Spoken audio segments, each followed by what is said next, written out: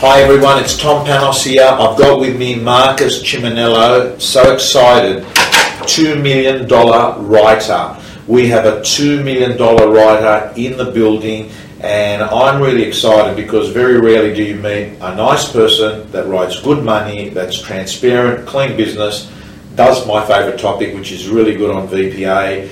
So Marcus, thank you so much. Thanks, Tom. It's a pleasure to be here. Yeah, and I just heard you talk at the summit. You've just come off stage about 2 hours ago. I thought it was an outstanding talk. Thank you very much. And today is pretty much the opportunity for those that weren't there around Australia to actually see the Marcus Ciminello way of success in real estate.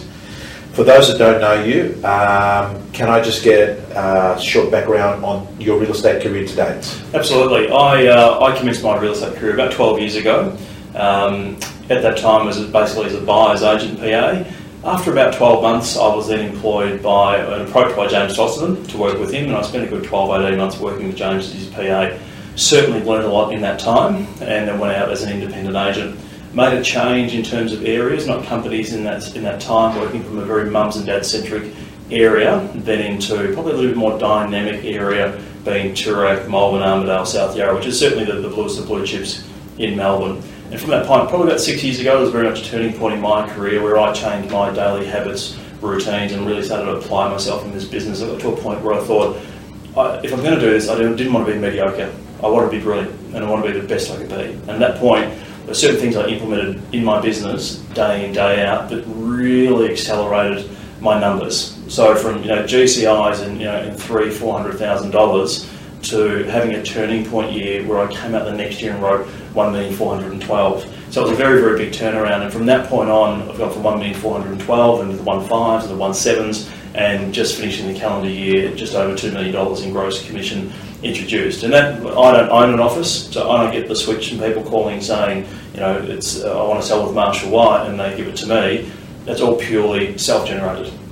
Okay, so if you're not present, I think the fact that Marcus just said that he did a set of activities, behaviours and thoughts that took him from 300 and 400 gross commission to 1.4 and gradually going up 1.6, 1.8, 2 million. There's every reason in the world right now that you stop, you become totally present to listen to the next 15, 20 minutes.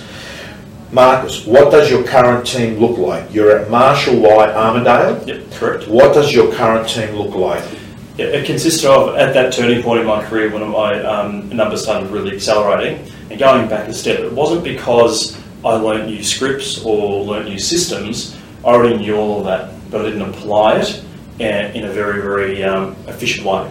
So once I started doing that in an efficient way, my business then took off. And at that point, once I knew, hang on a minute, I'm on a different ride here and going at a different speed, I then put on, who I now refer to as my business partner, that was then my PA, Nicole French. So Nicole works with me, we go into listing presentations together, we go on advertising campaigns together, so we work very closely together. Then we have two others that support us. One now being just a purely administration and marketing assistant, so who's always at the desk that we can call, make changes, get information back to vendors instantaneously, because we want to provide a VIP service all the time for every single one of our clientele, whether new or existing or an old client. Then we also have another girl on the team, Talia, who will literally wear many hats. So she might be the person who looks after settlements, that then might run around and drop off gifts or pre-listing kits and reports and those sort of things. So it's a very diverse role, and she's relatively new to our team. So that's a bit of a living, breathing thing. It's certainly evolving as a role. Right. Okay. So essentially, there's four of you. Mm-hmm. Nicole being your business partner as such, does she go to listing presentations on her own, or she's generally with you? Generally with me. So her focus is to really work buyers at this point in time, creating and identifying other opportunities amongst those that I haven't identified. If she does feel out of her depth, and the great thing about Nicole, she doesn't have an ego is a really bad thing in our business. If she feels out of her depth with a particular client or particular opportunity, though I encourage her to chase as much as she can, she'll allocate it to me to follow up. Okay, so the four of you are tucked away in your own unit in the office? Yep, absolutely. Do they report specifically to anyone, or are they just normally talking to you all the time? Yeah, so no one else within the company that they actually report to, reporting to me. Right. Okay, so you've got there's you plus three others in your team. Yep. You've got amazing market share in your area. Yep.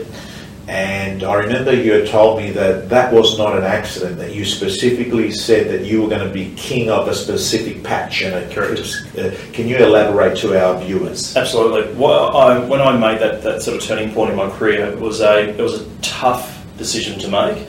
I relinquished a lot of people out of my database. At one point in time, I had somewhere in the order of 770 people in my database, which is not a huge database. Relative to the numbers that I was writing. I then culled that back to 390, and at that point my business took off. The reason being, I really wanted to focus on people who had homes in the area that I wanted to focus in on, people that I really enjoyed dealing with, and everyone else I was prepared to let them become an orphan or delegate them to someone else in the office who had more of an attraction to work in those specific markets and specific price points. So what I ended up doing is saying, look, anything below $1 million, I didn't want to handle. And that was back in 2007. I didn't want to handle any of that. I wanted to focus on the $1 million plus. I want to be regarded as the agent who looked after great property. And it started to, within sort of 6 or 7 or 8 months being on the market, getting feedback from clientele out there and buyers going, you sell all the best homes. So it became recognisable. So then there was a brand association between myself and luxury properties through our market. Though amongst all of our competitors, I would be the baby. So age-wise, a lot of them have been in my market for a very, very long time, and there is a sense of complacency out there. I just came into my area with a different attitude and also a different and higher level of energy. But it took really the sacrifice of letting go before I was going to get paid back, so to speak. And that then led on to advertising in print media and really making sure that I had presence in there, not only for my clientele's benefit, but for my benefit moving forward too. So I really made a decision to become a specialist in a certain marketplace. And we all know in any profession, specialists will always make more money than a generalist. And it's relative to real estate, it's relative to the medical industry, the legal industry. So I think becoming a specialist was the key to really driving my business.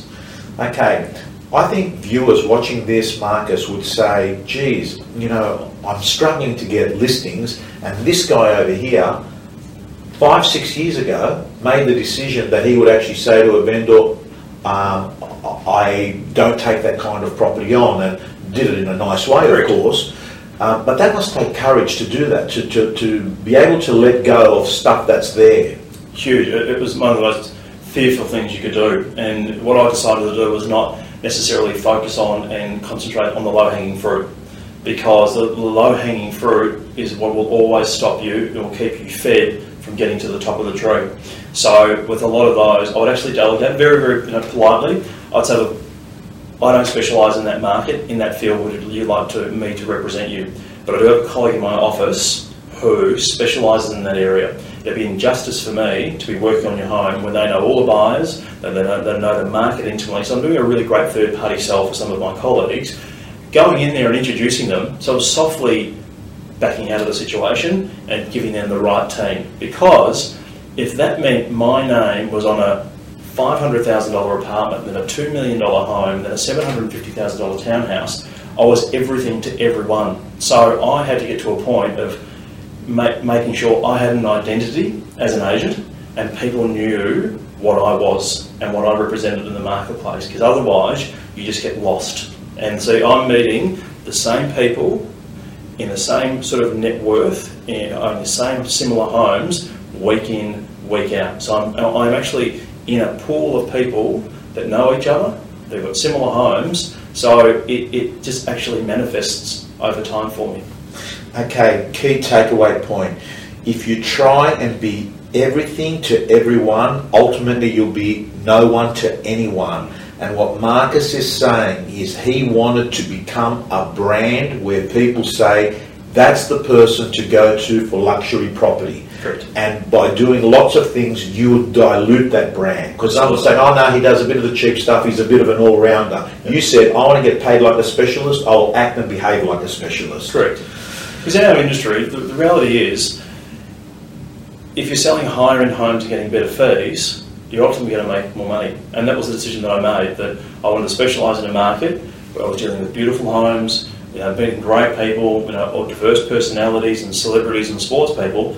Makes going to work every day much more enjoyable. I think it's underrated, Marcus, that people want to actually work with people that energise them. It makes sense. You want to have vendors that make you feel good, and you want to look forward to knowing that you're talking and having callbacks and interactions and listening presentations with people that make you excited. Because I think being drained at work is one of the reasons why people fail when they're not happy at work. Oh, absolutely, without doubt. And I think that those people, I'm happy to set them free. I'm happy to let them be a competitor's problem, because there are a lot of those people out there that will drain your time, drain your energy, and make you feel like, if I put it this way, make you feel like shit at the end of the day. What's bad?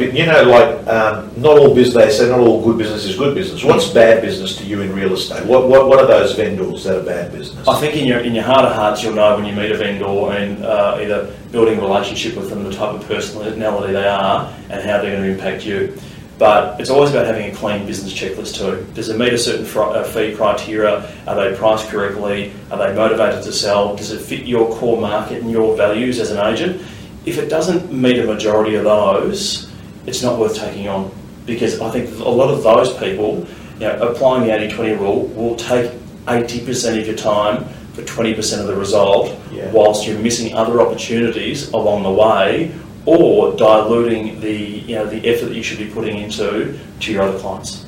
Okay, well put. I want to ask you, you are definitely an attraction agent. You are an agent that people know about you before they need an agent. Yep. That's been an intentful strategy. It's not been an accident. Mm-hmm. What are some of the tips that you can give that have made you become so dominant and be an attraction agent in the marketplace? The way I view it is, like your Coca-Colas of the world, your McDonald's, they will employ a promotional agency to look at their business and say, right, how can we promote you better in the marketplace? What I do is I look at my database and categorise who are my absolute VIPs, who are my raving fans that I can spend more time, energy, effort and rapport with to ensure they are my promotional team out in the marketplace. They are raving fans that any time that they have a friend who needs to sell a property, they have a relative that needs to sell a property, they're almost so far on your side that those people that they know feel obliged to use you and no one else, that they'll offend their friends, so to speak. So I do spend probably more energy and effort on 20% of my database, which at the moment has increased back up about 657. So there's probably, really, there's 80 to 100 people in there that, my top 100, that I would focus a lot of attention and energy on. And they're people that I know will promote me in a very, very good way to clientele and prospective clientele, or when they're at a dinner party talking about real estate.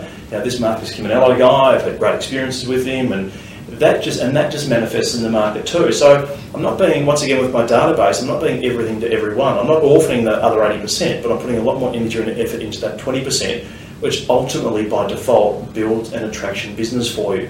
I spent a couple of weeks up on the Gold Coast over early January, and I had 5 people call me that time. They were all referrals, wanting to sell, and they were all, by the time I got back from the Gold Coast, saw them that first week, didn't compete, got great fees because they felt obliged and comfortable based on the recommendations they had from other people.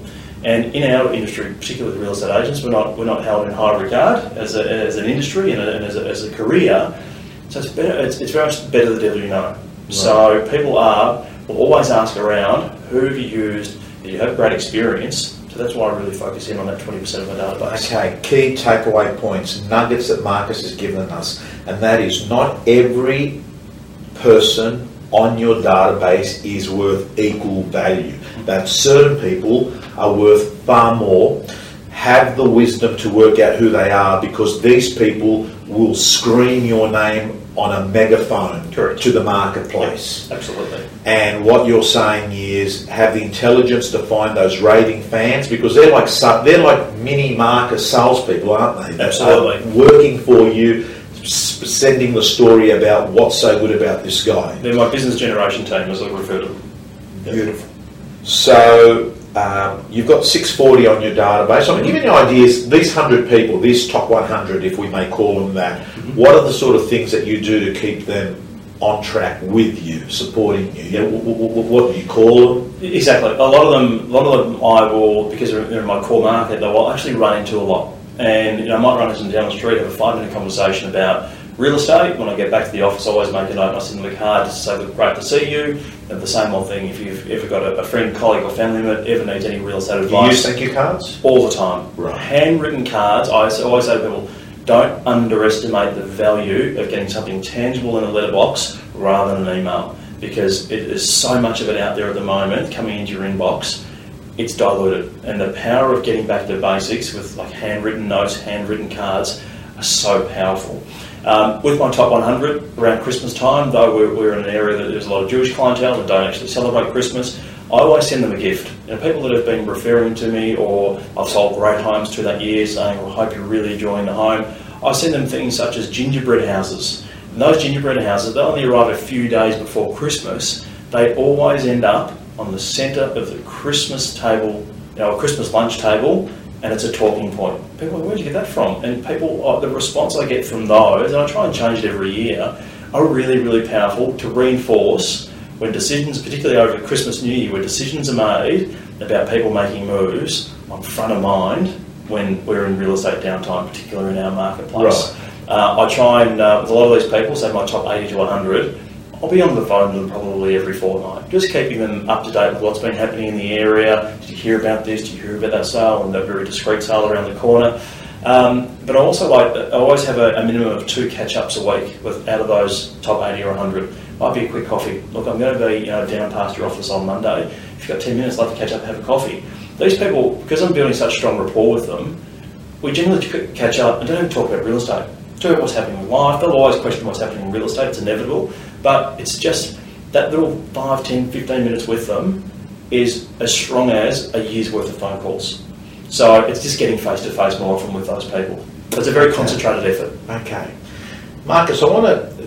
So you do that, and it's important, yet it's not urgent. It's not the end of the day if you don't do it, but it is important, isn't it? And that's what a lot of people end up getting stuck. They end up doing the things that are just putting out fires, Yep. But something like having this good catch-up, stay-in-touch strategy with people that you're not going to get paid there and then, Yep. but you're putting emotional equity into that relationship that has payoffs down the track. Absolutely. Okay.